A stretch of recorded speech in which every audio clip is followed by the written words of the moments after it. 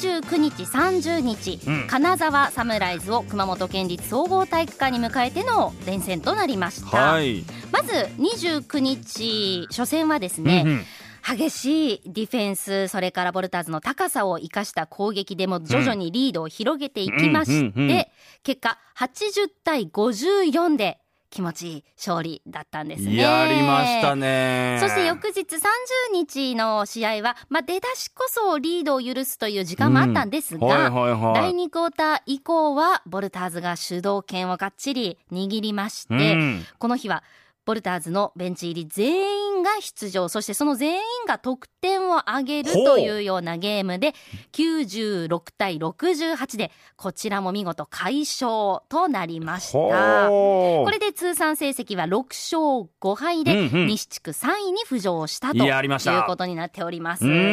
まだボルターズホーム戦負けなしということで、ホームに強いというところも見せた試合となりました。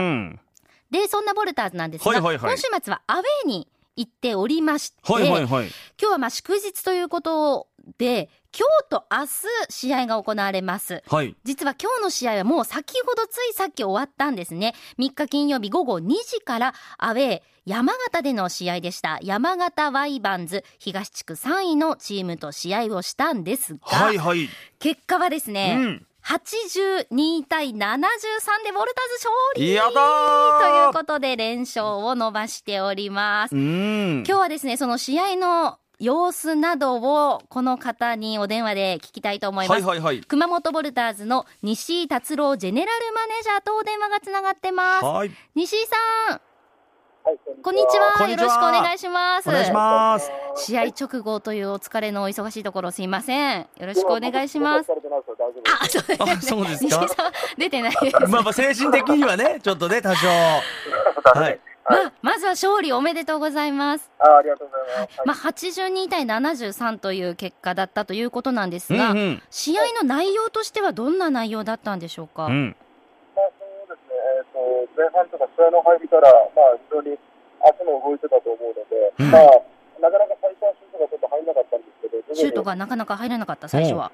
でも徐々にそれも当たってきて、横選手とか連続でスリーポイント決めてくれたりして、なかなか点数が途中20点近く離すことができたんですけど、20点も途中離れてたんですか。そうですね、17点か18点ぐらい離れたんですけども、追い上げられちゃって、最終的には逃げ切った形で勝ちましたね。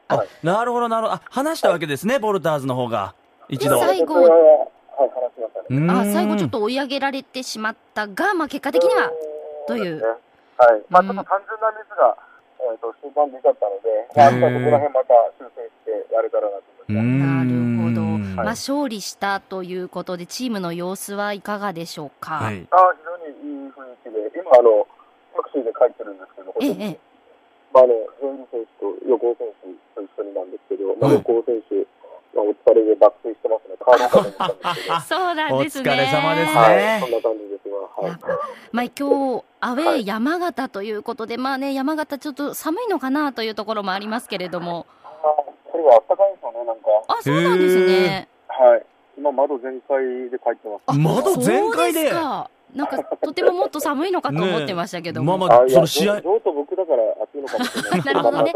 ちょっっとタクシーの中でちょっと密着度も増してるっていうところ傾いてる感じですね。傾いてる。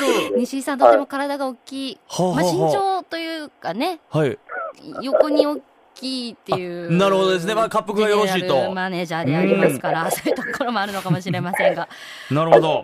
今日対戦相手の山形のチームは、熊本出身で昨シーズンまでボルターズにずっと所属してました高浜拓也選手もいるチームでしたよね。ですね。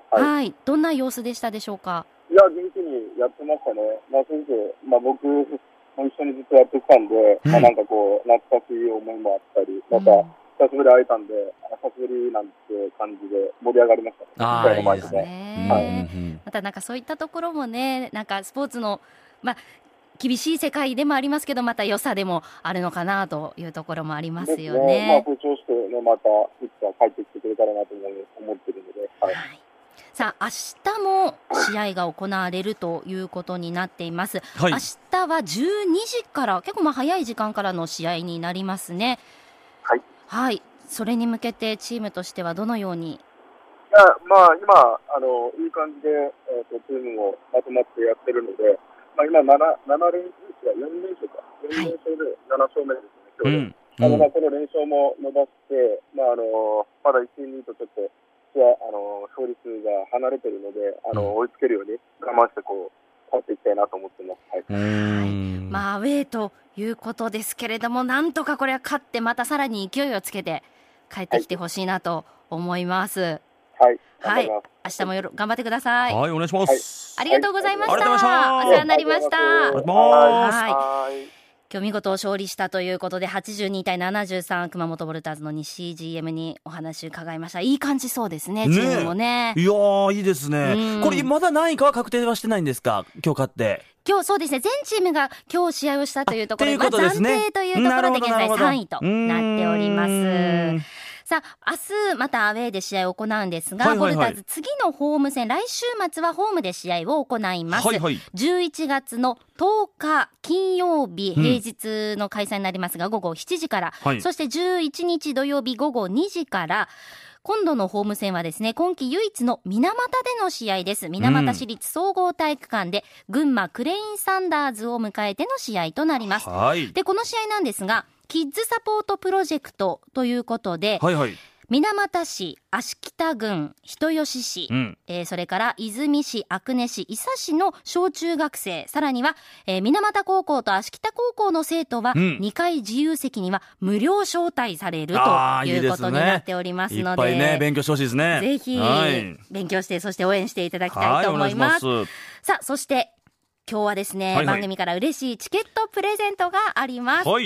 その来週末行われます10日金曜日11日土曜日の水俣市立総合体育館で行われるボルターズ対群馬戦の1回自由席観戦チケットを金曜土曜両日ペアで2組ずつプレゼントします。いずれかの希望日とお名前、住所、年齢、電話番号を書いてメッセージもぜひ添えてご応募ください。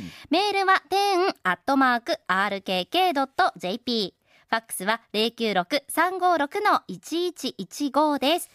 郵便の方は 860-8611 ラジテンボルターズチケット係までお寄せください。締め切りは来週の月曜日6日までとなっております。以上、今週の週刊ボルターズでした。